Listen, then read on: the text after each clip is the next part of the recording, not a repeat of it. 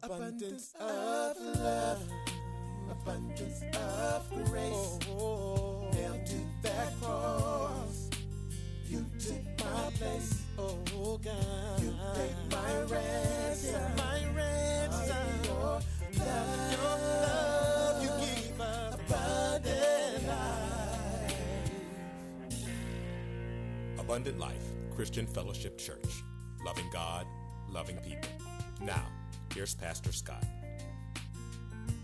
I truly believe that every true Christian, every true born-again child of God wants to please our Heavenly Father.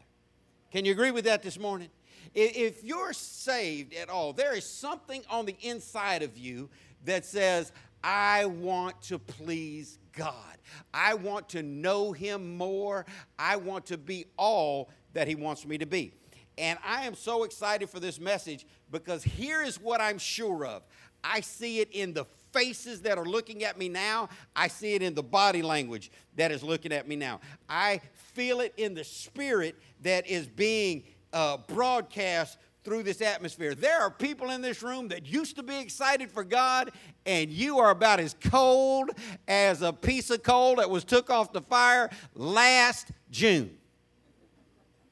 No, not last June, last December. June was just last month. Some of y'all used to be fired up for God. You're not fired up anymore. Listen, and it shows. That's horrific, y'all.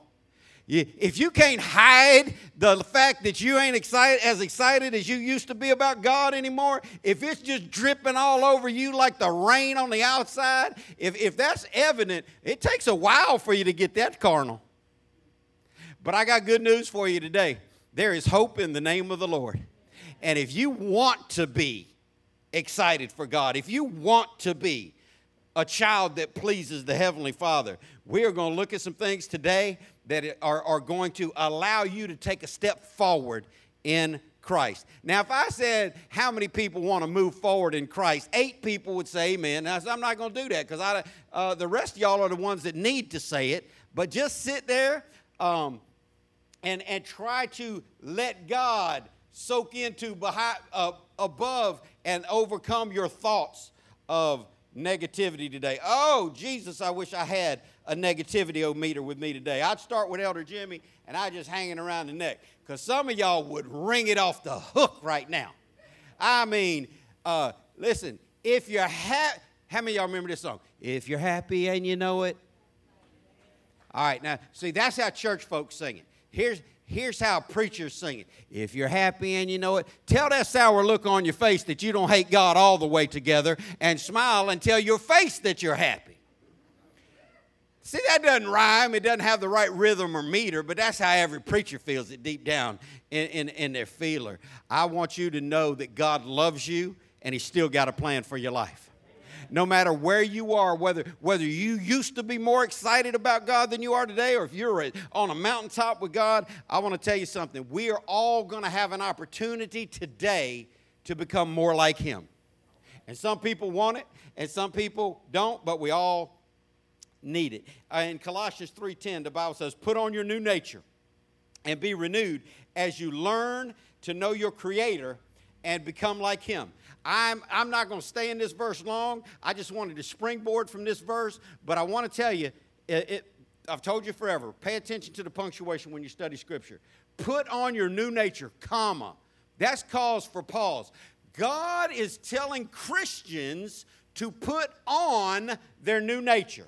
And I want to ask you today, would you be willing to do that for the next 40 minutes? Would you put on your new nature? The Bible says we should have the mind of Christ. The Bible says we should love God and love people. The Bible says that we should earnestly desire the sincere milk of the Word of God. You as a Christian, me as a Christian, we choose to put on our new nature or not.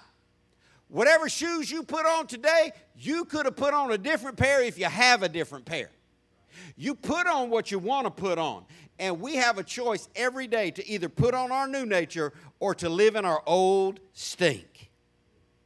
There's a message there, but I'm going to keep moving. He says, and be renewed as you learn to know your Creator. The only way that you are going to learn more about God is if you are being renewed, if you are being changed, if you are growing. To be renewed as you learn to know your Creator and become like Him. The Bible tells us, and we know this as a church, we studied this many times, the Scripture says they were first called Christians where?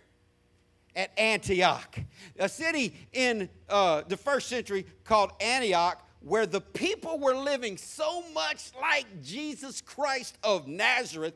After He had gone, they started mocking them and calling them Christians. Oh, ain't you just you just like Christ? Imitator of Christ is what the word literally means. And it was originally a pejorative. It was originally a term of derision, but it became a badge of honor to say that I am a Christian. And I hope today you can truly say, I am a Christian. We may not be completely like Him, but we ought to be some like Him. I can tell you this for sure. I don't know how women feel because I've never been a woman. Regardless of what they tell you, I can't be a woman no matter what I identify as. If I was going to identify as something and it become a reality, I'd identify as a trillionaire and pay all your bills. But that's just foolishness and it doesn't work. I don't know how mothers feel, but I know how fathers feel. Dads want their children to look like them. I'm telling you what, you get around a mom and a dad with a small child, and we just take the riches. If they were to say, man, that boy, thank God, he got all of your wife and none of you. If you tell a man that boy don't look nothing like you at all, two things in his mind. He does look like me, and if he don't look like me enough, we're going to need a test. And some of y'all walking around claiming to be children of God, you need a test. Because there's nothing on you that looks like God. But I'm going to tell you, God is loving, and He'll save anybody. And if He saved me, He can save you. Amen? Let's talk about some things this morning. I want to talk about how we can grow deeper in our faith. Because I know every real Christian wants that. There's a lot of talk in the kingdom of God in churches about being baptized in the Holy Ghost, being filled with the Holy Ghost, living a Spirit-filled life. And there's some distinctives there that people differ on. And I'm not going to dig into those today, but I am going to show you a way where you can become more like Him. And that ought to be your goal. You ought to want to look like Jesus. When you go on your job, you ought to want to represent Him. We carry the Spirit of God with us on the inside. Now, the Bible uses a lot of symbolism, a lot of analogies. Certain things in the natural are used to represent things spiritually. We've talked about that a lot. I've talked to you about Jesus' preferred method of teaching was first natural and then spiritual. He would talk about natural things to make spiritual points. He would talk to fishermen about fishing terminology to make spiritual points. He would talk to farmers about agricultural terminology to make spiritual points. The Bible does that a lot. Symbolism, analogies, things that represent something unique in the Spirit. And today, I want us to look in a moment at Ezekiel chapter 47 and a vision that God gave to Ezekiel to show us what it's like to not only grow more in God, but to be filled with the Spirit of God. Ezekiel sees a vision of a river. Say river. Now, river symbolizes a lot of different things in the Bible because a river is primarily made up of what? So if you look at what water symbolizes and what river symbolizes growth, refreshing, life, newness, vitality, strength, spiritual fullness. And I've told you many times that if you want to study a subject in the Bible, you need to know what the law of first mention is.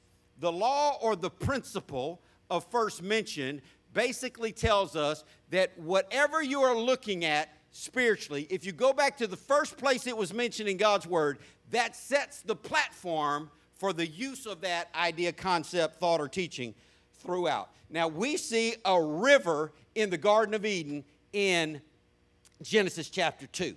And from that river is coming life, growth, sustenance, cleansing.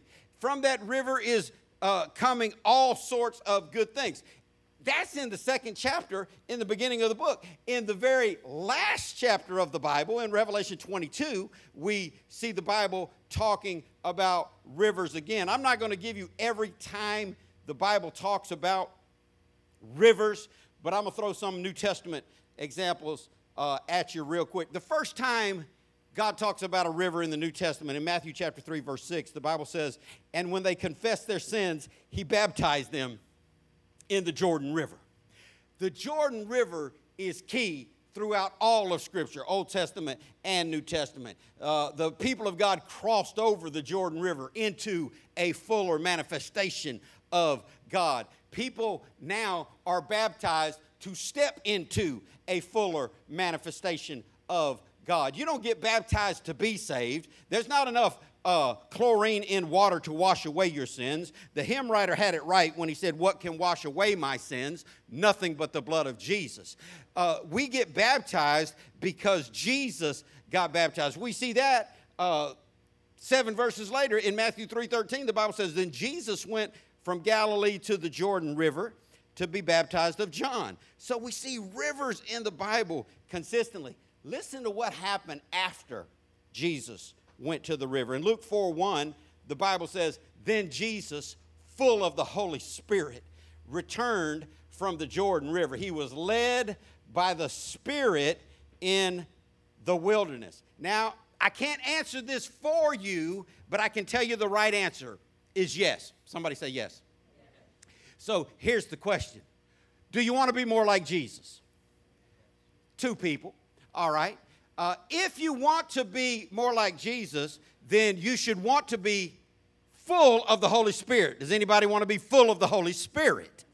If you want to be like Jesus and you want to be full of the Holy Spirit, let me ask you this. Would you like to be led by the Spirit of God on a day-to-day, moment-by-moment basis? Now, if you want what others have, you got to do what they did to get it. What did Jesus do? He went to the river.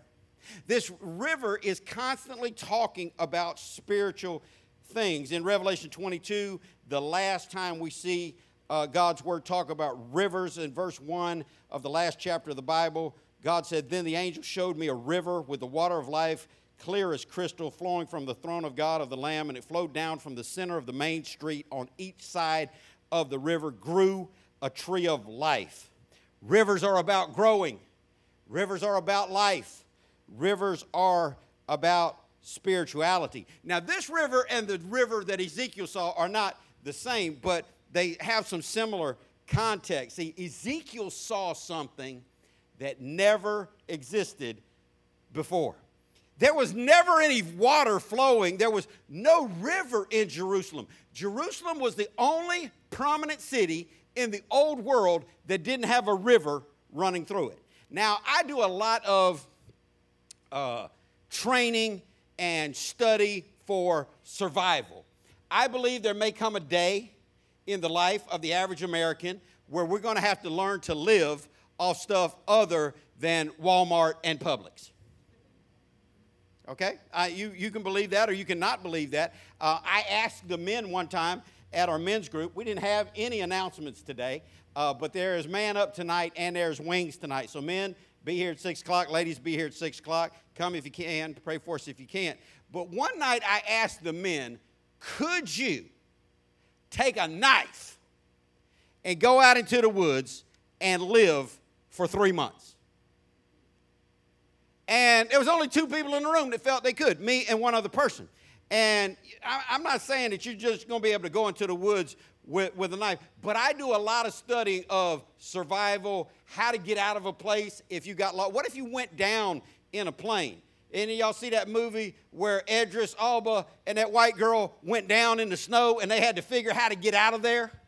If you went down in a plane or if you crashed off a mountainside, if you were stuck in a place and had to figure your way out of there without a compass, there's a couple of tricks, a couple of things you need to know. One thing you need to know is there's always people by water.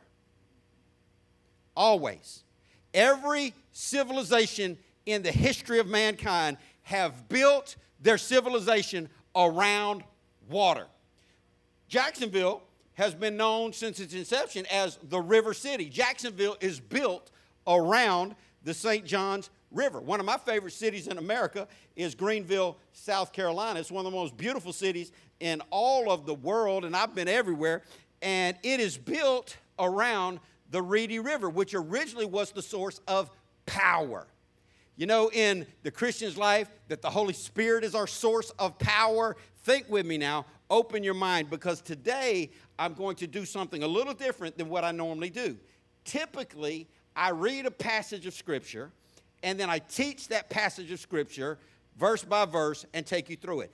That is following a teaching style from the great theologian St. Augustine. It's an Augustinian application of Scripture. There's another style of teaching, that I don't often use. It's the most popular style in America today. It's the Alexandrian style of teaching. That's to read a passage of Scripture and then make a story about it that fits a present-day application.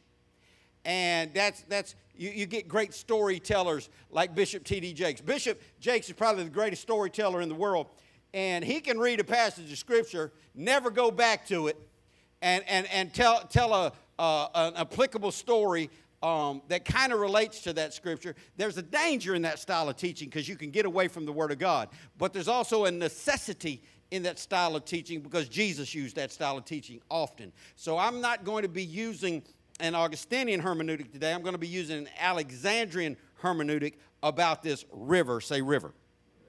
Jerusalem, the only place, the only major city that was founded in the early formation of this world that wasn't centered on a river. But in the end of it, there's going to be a river running through the city of God.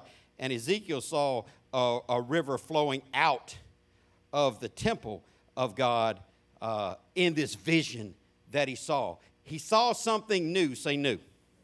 Let me start by saying this. If you ever really start following God, you're going to be introduced to some new things. And here's the problem with new things. People don't like change. You're going to be introduced to some new ways of thinking, some new ways of living. You're going to be introduced to some new principles to govern your life. And if you are unwilling to change, hear me good, you will never grow in Christ. If you are, this is just who I am, accept me or leave me, everybody ought to leave you. I mean, let me just help some of y'all right now. If you're in a relationship with somebody who their mindset is, you got to accept me as I am, or you can just hit the bricks. If you're not legally married to them, you ought to hit the bricks. Now, if you're legally married, you got different issues there because you're stuck. But Christianity demands change. Say change. Ezekiel saw something new. And when you get into following God, you're going to see a lot of new stuff. And some of it you're going to embrace right away. And some of it you're going to resist. And hopefully some of the things that you resisted before, you'll come back around to embrace at a later date, because Christianity is about growing. We saw in our opening verse, it's about learning to know Him better and become more like Him. I wonder, are you learning to know Him better? See, I always tell you this, I'm going to tell you again. My pastor told me years ago that backsliding is not necessarily out drinking and whoremongering and doing a bunch of bad stuff. He said, you don't have to do all that to be a backslider. He said, if you've ever been closer to God than you are right now, you've slidden back. Oh, man, I'm going to tell you something about backsliding. God said the backslider in heart shall be filled with their own ways. That is not a good thing. But the good news is God said He's married to the backslider, and He wants to bring you through it. Now, we're thinking about rivers. We're talking about rivers. I told you, Jerusalem, the only great city in the ancient world that wasn't located on a river. You have to have this source of life. You have to be connected to the flow. And you'll hear people talk about the flow of the Spirit of God, and are you flowing in your life? Most people aren't flowing in their life. Most people are swimming against stream. Most people are swimming uphill against the current and failing. Can anybody say amen? Hey, first step in solving a problem, you got to be honest about it. You got to identify it. You got to take ownership of it. In Jeremiah 2:13, God said he's the fountain of living water. And Jesus talked at the well about giving us rivers of living water that would flow forth from us. I want you to get to a place in your life where this water that represents, that symbolizes life, refreshing, and growth, I want you to want that. Now, I know everybody in this room, if I could just lay my hand on you and touch you this morning, that's what people want. That's why, prayer lines are so long. They just want the pastor to pray over them and all their problems go away. Life is a process. Life is a journey. Growing in Christ is just that. It's growing. There are pains in growing, and growth takes time. But people would love just to have some. If I could just touch you today and you become hungry for the things of God, some of you would say, man, I wish I could be more hungry for the things of God. You got to want it to get it. When Jesus walked up, here's one of the funniest stories in the whole New Testament to me. Jesus comes up on a couple of blind dudes, and they're screaming out at him. And he's like, what do you want me to do for you? Here's Jesus, God in the flesh. He knew everything. He could see people sitting under trees when he wasn't even in the same geographic region. He knew what their problem was, but he wanted them to say it. He didn't go around. People are like, well, if God can still heal people today, why doesn't a healer go into a hospital and heal everybody? Because Jesus never did it that way. Yeah, nowhere in the Bible do you see God just wholesaling everybody except the people of Israel. Nobody else outside that just gets this overwhelming touch of God just because of it. You got to want it. You got to ask for it. I wonder, do you want to grow more in Christ today? Would you like to be like him? Let me ask you this. Would you like for life to be easier to where you were going with the flow of God and you didn't experience so much resistance? Anybody? I know I'm talking to somebody today, and I feel like you're still not listening, but I can't hold everybody up for you. So let's get into Ezekiel chapter 47. If you have your Bible, you can turn there. These verses will be on the screen. In Ezekiel 47, which is the next to last chapter in the book, it's a long book, and we're coming to the end of Ezekiel in chapter 47. In verse 1, Ezekiel says this, in my vision, the man brought me back to the entrance of the temple. There I saw a stream flowing east from beneath the door of the temple, passing to the right of the altar on its south side. Now, everybody has to have a starting point for their spirituality. Everybody has to have a starting point for their Christianity. If I were to ask you today, how long have you been a Christian? If your answer is, I've always been a Christian, then as a student of the Word of God, I know for sure you have never been a Christian. Because the Bible says we must receive him. The Bible says in John's Gospel, chapter 1, verse 12, that as many as receive him, he gives them the power to become the children of God. You're not born into God's kingdom. You have to be born again into God's kingdom. I'm going to let you think about that for a while, and we're going to process through these verses in Ezekiel, but everybody has to have a starting place, and God is where we start.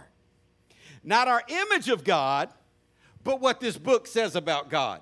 I can't take it. I cannot take it. I just can't. I can't take it so much. I told Seth the other day, if you're ever talking, because, he's a 17-year-old boy, thank God, all boy, not confused, and he talks to girls like a boy ought to talk to. And I told him, man, if you're ever talking to one of these little girls that you think is cute, and she uses this phrase, I want you to hang up on her and block her and delete her from everything you got.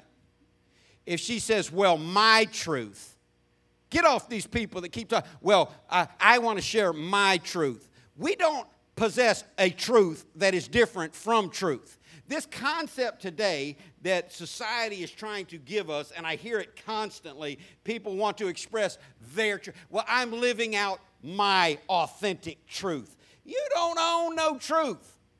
You can either get on God's truth or you can get on a lie.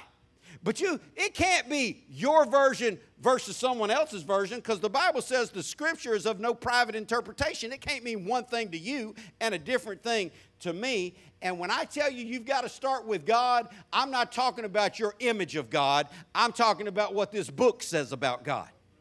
If you've ever been through the 12-step program of AA or NA, there's some really good steps in there. And it's a program that has helped millions and millions of people to be able to cope with alcoholism and drug dependency.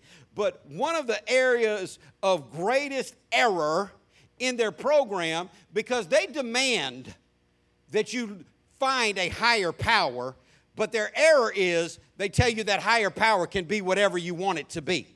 It can be a rock that you put in your pocket that you hold on to for strength. It can be your dog. It can be your frying pan. It can be your soup pot.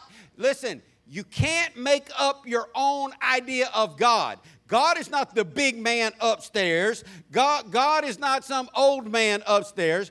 God is the true living creator of all there is, and he's what he says he is in this book. You can't make up your own. Well, this is what God is to me. You've already lost at that point. You have no foundational basis for making up who God is to you. When people tell me, well, me and the big man, we got a deal worked out, I let them know right now. I said, well, whatever deal you think you have worked out, it will not supersede the deal that God gave to all human beings when he said the payment for sin is death and hell forever. But the gift of God is eternal life through Jesus, and you can be saved through Christ. You have to start with the foundation of God. Somebody say start. So the Bible, Ezekiel tells us in chapter 47, that he goes to the entrance of a temple. That's where God is. You got to start where God is. And there he saw a stream flowing east. Now, if you read this in the Hebrew, you would see that this stream, a better English word that we would connect with today in today's vernacular would be a trickle. It was a trickle. It wasn't a full flow. It was a little bit of water leaking out. And when you get saved, when you come to God, you might feel overwhelmed and blown back, but you're just being introduced to a little bit. Do you realize what I'm saying? You've just found a small part of who God is in the beginning of your salvation. Christianity starts with a trickle and it grows from there. When I got saved, it felt overwhelming to me. I had a massive change in my life. But here I am now, 40 years later, having just celebrated this month my 40th year in Christ, and I realize it's still true today. The more I learn about God, the more I realize I don't know that much at all about God. God is so big and so immense, and we've all got room to grow. Can you say amen? So Ezekiel sees this vision, and it starts where God is, and it has this small amount of water forming a stream, becoming a river. In verse 2, now listen, y'all better pay attention, because I got 3 more verses to go through, and we're going to get out of here. And if you're not paying attention, you're going to miss it. It starts with a trickle, and it grows from there. Verse 2 says, the man brought me outside the wall through the north gateway and led me around to the eastern entrance. There I could see the water flowing out through the south side of the east gateway. Do you see that it goes from a trickle to flowing? But what I want you to see is the first part of the verse is it started on the inside of the temple where God was, but then you moved outside. You might have got saved in a church, but you got to go live your life outside the church. You might have been like me. I got saved in my bedroom, but it was where God was at that time, and ever since then, I've had to live my life outside of the place where I was introduced to God. You got to go and find a way to live, represent, and see God on your job, in your school, in your home, in the things you watch, read, listen to. You've got to go outside of where it started and move into something deeper. Say deeper.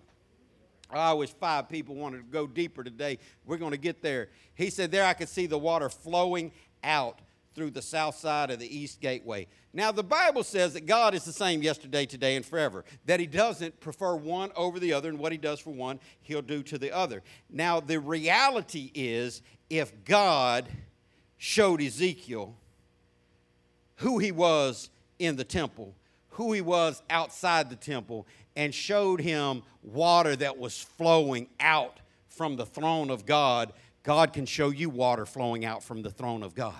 God can bring that refreshing in your life. God can bring that source of power in your life. God can bring that newness and flow in your life. Because I want to tell you something. If you are trying hard to hold on to your Christianity, if you're trying hard to hold on to your right frame of mind, if you are trying hard to be all that God wants you to be, you need to stop trying so hard, and you need to get under the spout where the glory comes out and let God carry you. There's a whole difference there. The sad reality is most people that come to church are doing everything they're doing in their own effort, and none of it is in the flow of God. I can preach in the flesh, we can worship in it, we can sing in the flesh, we can greet, deke, ush, minister to kids, nursery in the flesh, all those things. Or we could try something different. And I hope you'd be willing to try something different today. Get into the flow of what God is doing. Because if I had enough time to counsel each one of you privately today, most of you would admit you've been swimming upstream. Most of you would admit you've been dealing with a lot of resistance. Most of you would admit you've been having to do your best to keep moving forward in Christ. Now, what would be easier? Climbing uphill or getting in a vehicle and letting someone drive you uphill? Y'all already lost. Let's keep going, because I'm going to get through with this whether you grab hold of any of it or not. See, he saw this, but he wasn't in this. That represents many of you here today and many people who fill up church seats across the world. They see things about God, but they are not in the flow of God. You're either watching from the outside or you're inside letting it happen to you. And you got to get into what God is doing. In verse 3, the Bible says, measuring as he went, he took me along the stream for 1,750 feet and then led me across. And the water was up to my ankles.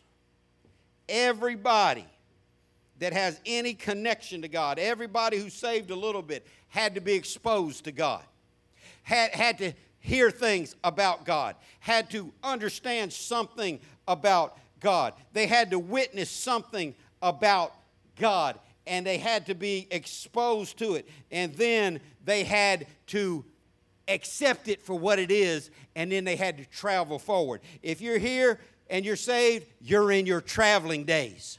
You're in your moving days. But sometimes we're like that book, I think Charles Stanley or Chuck Swindoll wrote, 3 steps forward, 2 steps back. It's hard to get down the road if every time you move forward a little bit, you fall back a little bit. But how many of you know, if we're being honest, every person in this room has had that as their testimony at some point? So we're seeing this travel, this journey that Ezekiel's on. When you first get saved, when you first accept God as who he is, and you get into God and you receive God, you got 1,750 feet to go just to get in the water, just to get in the flow of what God is doing. This is where new Christians make the mistake. I see new Christians, they get all fired up and they want to go start 12 new ministries right away. And they're not even ankle deep in God yet.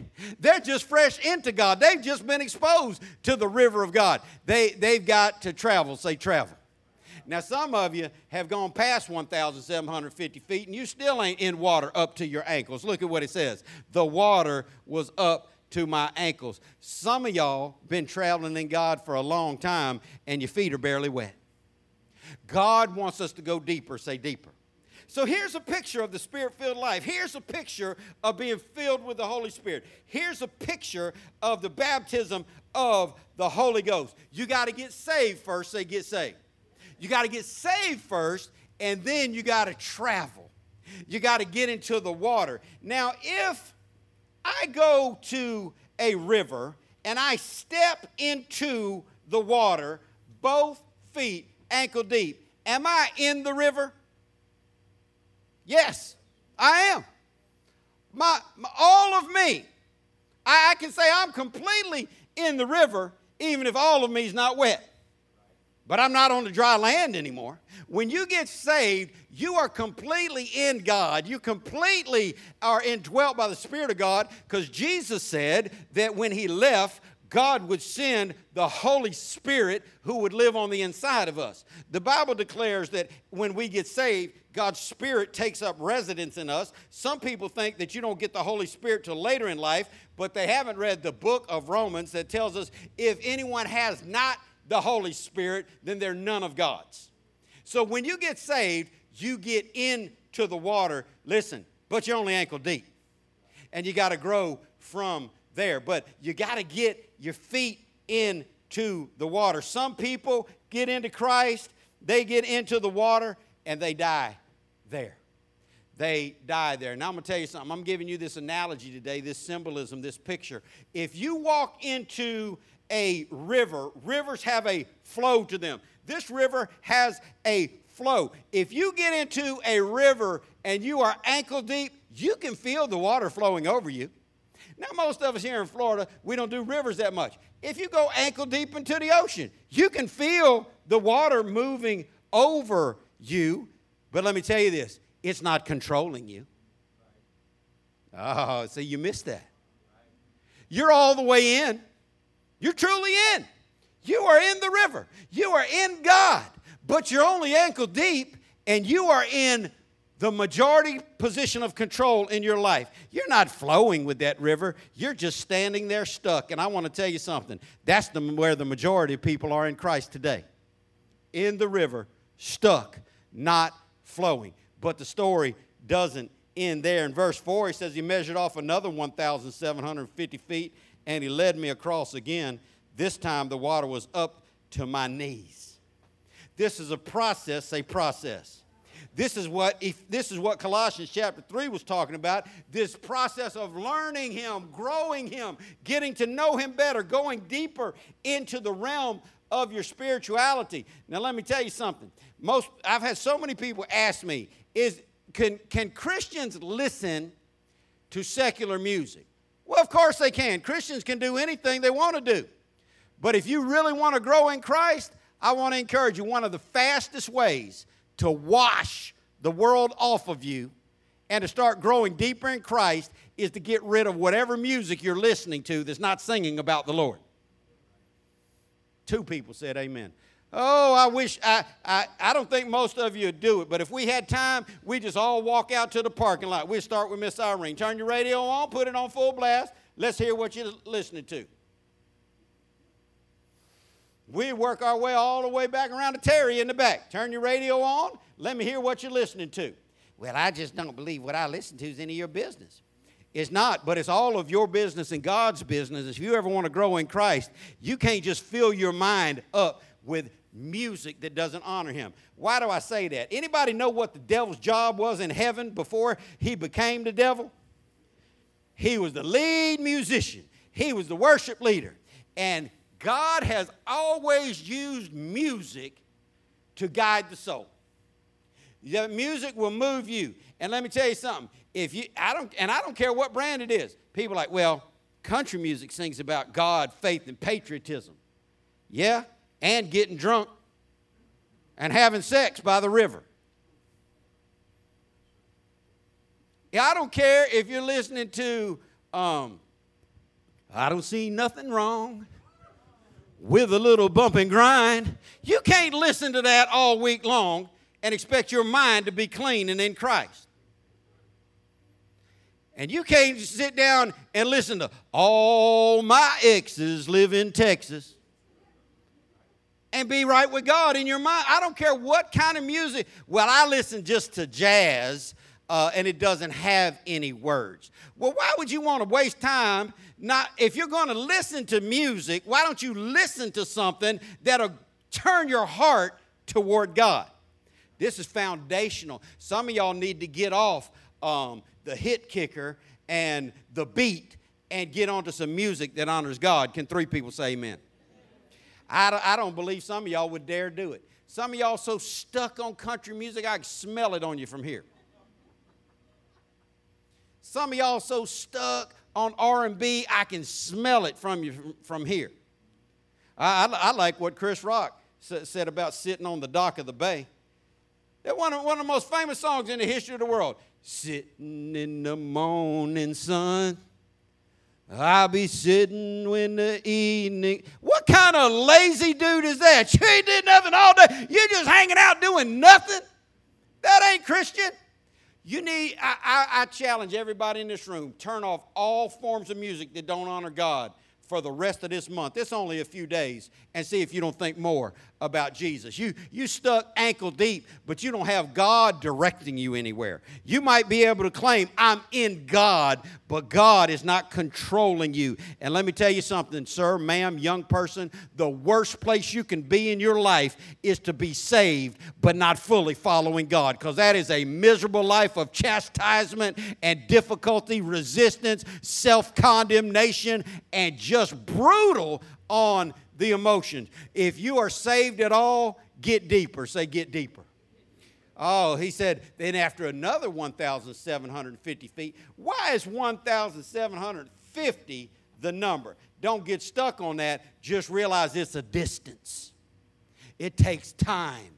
It takes time. Listen, the only way you can go 1,750 feet and ever get from where you are to the end of it is to go long enough in the right direction till you finally get there. What do most Christians do? They start walking toward God. You're never going to get 1,750 feet that way if you veer left or right. And if you turn around and you go backwards, it's just going to take you longer to get there. You need to set your course.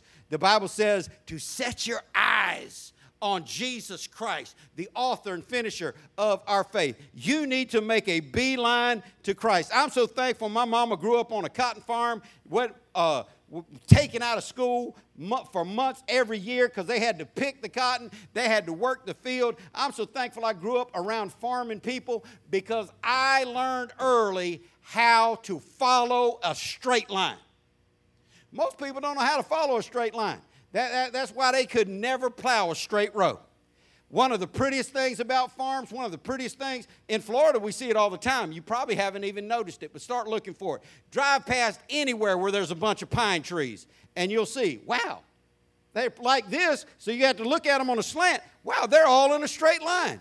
You know why they're in a straight line? Because farmers plant everything in a straight line. And they don't go out there. Carpenters make stuff in straight lines, but they cheat. You know how carpenters keep a straight line? They pop a chalk line on it. And they've got a guide to go by. Farmers don't have that. And Christians don't have that either. We gotta follow Christ the way the farmer makes a straight line. If you want to get through your 1,750 feet to get to your next level, if you want to make that long journey, you got to walk straight, because every time you turn around, you delay your walk.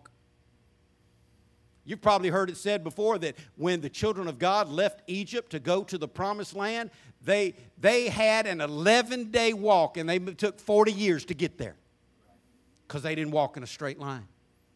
They kept going backwards. They kept walking around in circles. If you want to ever get to the next level, if you ever want to be who God wants you to be, you got to learn how to walk in a straight line without chalk on the ground in front of you, without somebody striping the lane for you. I can tell you how the farmer does it. They look way out there and they find something. If I want to walk in a straight line to that clock, I can't just look at that clock. I need to look at a specific point on that. I look dead middle where those two hands have a fastener attaching them. And if I keep my eyes set, that's how the farmer does it. They find a tree way out in the distance, a rock way out in the distance. They find something stable, and they keep looking at it, and they keep making sure they're going straight to that. If you ever get lost in the woods, the only way you're not going to walk around in circles in the woods, you got to find something way off in a distance, and you got to walk straight to it. It's the same thing in the spirit realm. If you want to get closer to God, if you want to make this 1,750 feet journey, you better set your eyes completely on God, because every time you follow your flesh, every time you walk in your lust, every time you stop reading your Bible, saying your prayers, and make good choices, you lose ground, and it takes longer. Some of y'all haven't made the first 1,750 feet yet. But I'm going to tell you it's doable. Somebody say you can do it. After the next 750 feet, Ezekiel was standing up to his waist in the water. Now, here's what happens when you're in a stream in water. The water might knock you down and carry you with it, but it probably won't. You know why? Do you know the first thing people do when they're waist deep in a flowing river of water? They stiffen up. They widen their base, and they are not going to be swept off their feet. Because nobody wants to get knocked over. You will go out to the beach. Watch these kids standing there. They get splashed over. A wave hits them, boom, they're tumbled over, face down in the sand. People who've been around water for a while, they see that wave coming, they brace for it. When people go out waist deep in a flowing current, there is a self-protection tendency that causes you to set your feet stern and sing wrongly the old verse that says, we shall not be moved. And some of y'all come to church that way. You're just not going to be moved for God. Some of y'all live y'all's lives that way. You are not going to be moved. You've gone ankle deep. You've gone waist deep. But you never did let the water control you, because you decided, I ain't giving up every part of me.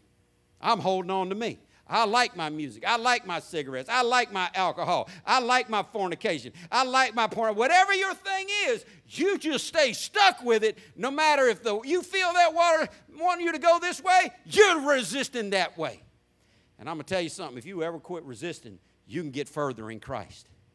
And if you don't want to get further in Christ, you ain't saved anyhow. So that's a horse of a different color. Let's look at verse 5 and get out of here. Then, when is then? Then's always after. This is after you've been to the temple. This is after you've accepted God for who He is. This is after you've gotten out into the water and you've experienced some things with God ankle deep. This is after you've traveled in a straight line and you've gotten further and further away. Some of y'all are so close to your past you can reach out and grab it. Bad news about that, it can reach out and grab you. I've told my kids, if you're ever on surveillance, if you're ever being attacked, if you're ever in a home invasion, if you think you got a good hiding spot from somebody, if you can see them, they can see you. Some of y'all ain't walked far enough, long enough, in a straight line enough to get a distance between you and your past. Listen, there ain't nothing about going to bars and clubs that holds any appeal to me at all. I'm so far beyond that, and I used to live in clubs. I'm so far beyond that. I remember when Jazzco, the club, some of y'all ain't been in Jacksonville your whole life. Now, don't raise your hand if you don't remember. It was an obscure place that lasted for maybe 12 years. Anybody ever remember Jazzco, the club? Anybody been to Jazzco, the club? And when you went to Jazzco, the club, did you see any white people? If I wasn't there, you didn't. So anyway,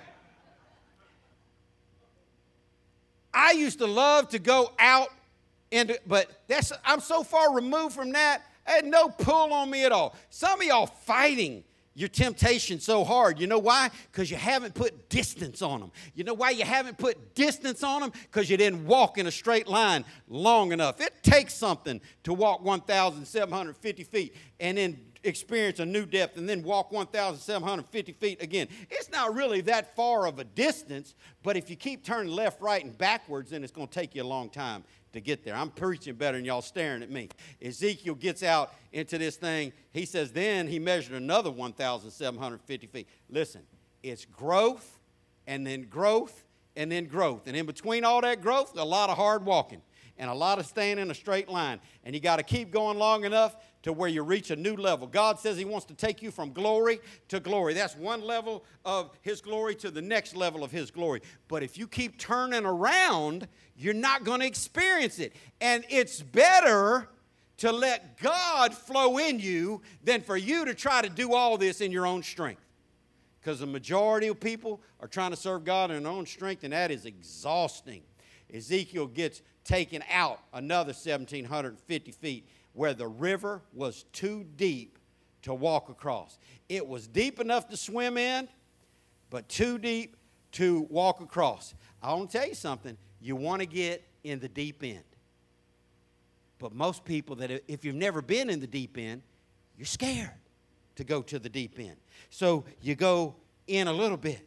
Then you go in a little bit. You got to keep giving yourself to more and more of God. Well, what if I give all of myself to God? Then I'm not going to be able to do X, Y, and Z. That's right. You're not. But he's going to give you better. Jesus said that no one has given up anything in this life, but that God didn't repay them 100-fold in this life and eternity in the life to come. Whatever it is you think that you got that's so good, sex with your girlfriend, fornication, alcohol, drugs, whatever you think that you got that makes you so happy, what if God would let you be 100 times happier without it?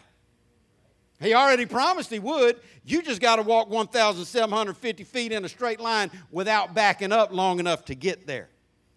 Ouch. Most people have never done it. And that's why they've never gotten off the bank. That's why they've never gotten into a place deep enough to swim in. Now, if it's too deep to walk through and it's deep enough to swim in and it's a river that's flowing, guess what? You're not in control anymore. Some of you grew up in Florida. Most people that grew up in Florida have been, we put a whole verb around it. We put a sport around it. We put an activity around a word that most people don't even understand. You might not even know what tubing is. Do you know what tubing is? It's when you get in a tube, an inner tube, an inflatable thing, and you just sit in it. And in Florida, if you grew up around here, you were carried by somebody, some family member, some friend, some church group, some group of people into the coldest part of water in the whole state of Florida, into a river called what? Itchituckney. That is the god-awful coldest water on the planet. These people that people that take ice plunges, there's something mentally off with them because I don't like the Itchituckney. But it's so cold, but it's a river and it flows and you just sit in your tube and guess what? It just carries you right on down the river. You don't have to tread water. You don't have to fight resistance. You don't have to try to swim backwards. You don't have to try to stay afloat. It just carries you all the way down. And this is a picture of what Christianity's like when you get deep enough. When you get deep enough, then God will not only carry you, keep you above water, he will just guide you right where he wants you to be. Just like what happened to Jesus. Jesus went to the Jordan River, got filled with the Holy Ghost, and was led on his journey. And if you will transition from being ankle deep to being waist deep. See, ankle deep, that river, it can flow as hard as it wants to. It had no effect on you at all. Waist deep, it's starting to move you, but you can still resist it. Over your head deep, listen, you can resist all you want to. Watch people who get swept away in rivers in 18-wheelers. That water will move anything if it's deep and if it's flowing. And the problem is most Christians have never got deep enough to get a flow of God in. And I want you to follow God for so long that you get into the next level. I wish we had time and honesty. I wish we had time and honesty. 20 years ago, I'd have made y'all do it. But I'm not going to force you into following God today. I used to make people come stand in different lines and pray over them for where they were for their need. Some of you aren't even in the water. Some of you aren't even in Christ. Some of you aren't even saved at all. You need to get saved so you can start making your 1,750 feet laps. you got to move forward. But you got to get in God first. If you're here and you're not saved, the Bible says if you'll call on the name of the Lord, He'll save you. Some of you have done that before, again and again and again. But the Bible says that you'll only find God when you search for Him with your whole heart. If you're here, I don't care how many times you walked an aisle, how many times you raised your hand, stood up, told people you just got saved. If you know in your knower that you're not truly right with God, you ought to get saved today. You don't have to walk this aisle. You don't have to shake my hand. You don't have to pray any prayer after me. You just got to want God and call on Him. The Bible says if you search for Him, you'll find Him. And then you can start your journey 1,750 feet at a time.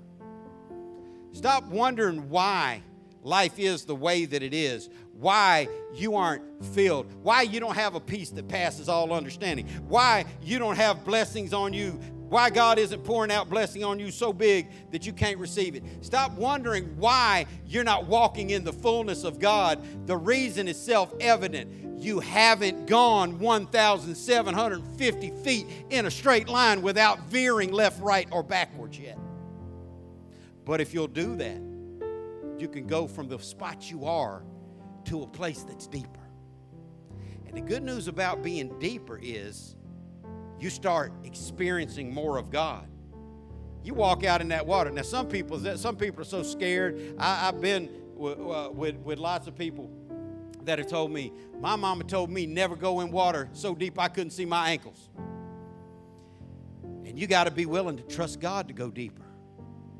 You got to be willing to give up things to go deeper in God. You got to give up your comfort zone. Because let me tell you something. You go deeper in the water up to your waist, guess where you caught the biggest shock? You don't catch the biggest shock when your ankles get wet. You don't catch the biggest shock of that cold water when your waist gets wet. You catch that biggest shock of cold water when your groin gets wet.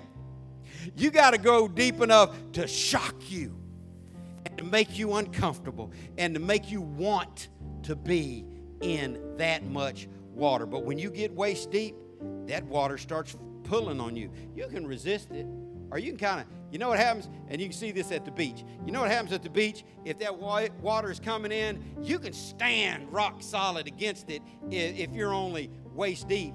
But when it's coming in, if you jump up, guess what that water does? It moves you. Oh, it's good to be moved by the water when that water is God. It takes you from where you are to a different place. And some of y'all need to move deeper. But you got to walk straight line for a certain amount of time before you can transition from ankle deep to waist deep. But when you get in that water that is too deep to walk through, you just got to be fully trusting that it's going to take you to where you want to go. Because once you get in it so deep, unless you really try real hard to get out of it, you can just stay floating in it. And I want to tell you this in closing. It's so much easier to move toward God when He's the one moving you. It's so much easier to flow in life when it is the Spirit of God that is the one making the flow. I don't know where you are today, but I want to tell you something. There's 4 places. You're in one of these 4 places. Number 1, you're outside the water and you need to get in it. If you're not in the water of God, I want you to see God for who He is and make a determination that I want to be a Christian. Get in the water of God. Second place, maybe you're ankle deep. Maybe if you got to go from number 1 to number 2. After you go to number 1, you got to go to number 2. You got to go ankle deep. You got to start growing and moving in a straight line. Let God see. You're not turning left or right. Get your focus on God. Start listening to things about God, reading about things about God, talking about the things of God. Then you can go to the 3rd spot, which is waist deep. This is, you're deeper in God. You can feel God moving in your life. Ankle deep, you've really got all the control of where you go and what you do. Waist deep, you start letting God control you a little bit. This is a scary thing, but it's a good thing. People get scared about giving up their comfort zone until they realize I can trust God. Whatever He does to me is a good thing. Wherever He leads me is a good place. And when you get waist deep, you can resist, but you can flow. And many people are stuck in that waist deep. Sometimes you're flowing in God. Sometimes you jump up a little bit and that water carries you and it's glorious. But then you plant your feet stiff again and you stop letting God move you. I want to encourage you today to understand you can trust God. And He's got a destiny for your life. He's got a purpose for your life.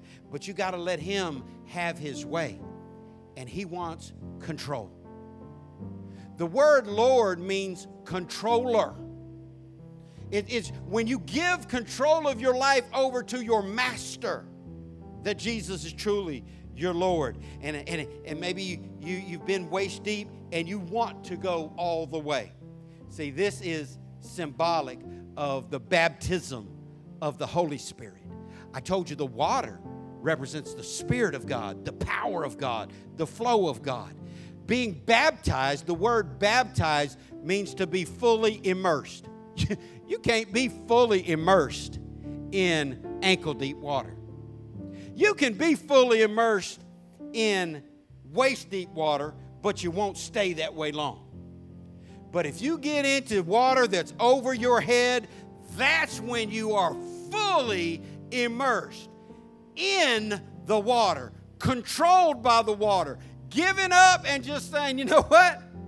God is my inner tube and the Holy Spirit is the flow of this river, and I'm just going to stay right here and I'm going to keep traveling the way God has me to travel. That is what it means to be baptized in the Spirit, to where you get so deep in God that He is controlling you and you are not controlling yourself. I don't know where you are today, but I know very few people are in the deep end.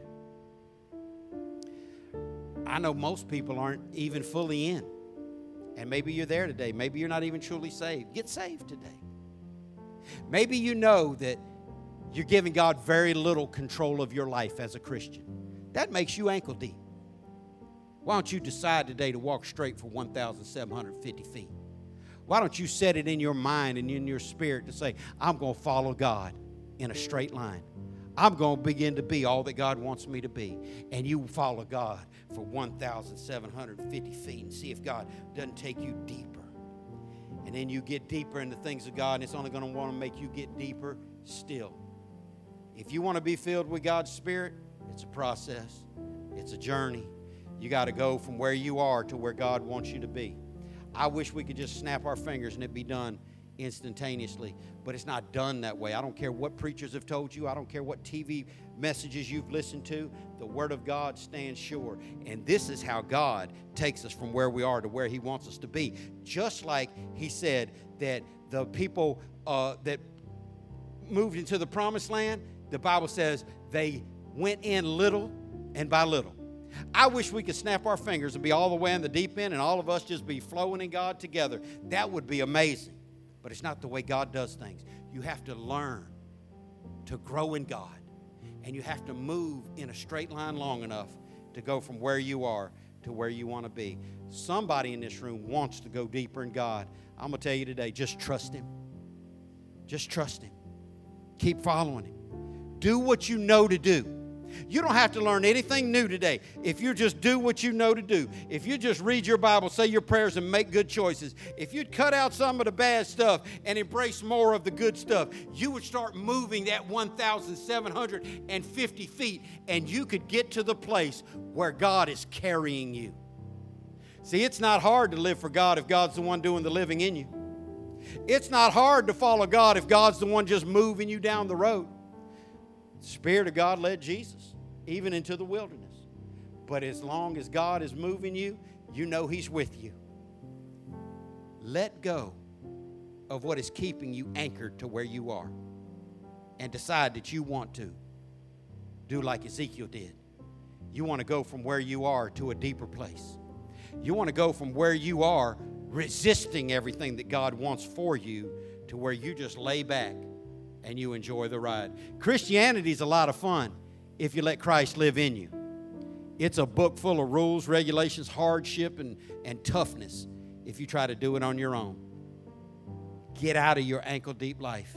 Get out of your waist-deep life and get into the flow of the Spirit of God, because then you can begin to receive everything that God has for you. You'll stop moving in directions God didn't want you to move. You'll stop going left and right. You'll stop going backwards. You don't go backwards when you're tubing down the Itchituckney. You go the way the water takes you. And if you get deep enough in God, you'll stop going backwards, sir, ma'am, young person, and you'll go the way God wants you to. And then you will experience what real refreshing is. You will experience what Holy Ghost living is. You will experience the deeper life. Pray with me. God, thank you for your word. God, I pray that you'd cause this to make sense to somebody today and help us to move from where we are to where you want us to be. God, for every person in this room that's not saved, I pray you'd show them that today and that you would save them by your Spirit. God, for those who are saved but aren't traveling in the right direction, God, I pray that you would draw us out to deeper water. Control us, God. Use us for your glory. Fill us with your Spirit and be our guide is our prayer in Jesus' name. If you believe God has a plan for your life, why don't you clap your hands, all you people. Abundant life. Thank you for listening to the ALCF Sound Doctrine Podcast, and visit us on the web at alcfnow.org. Your financial support for this ministry allows us to share the gospel around the world. Your support is greatly appreciated. If you would like to give a donation, please go to alcfnow.org.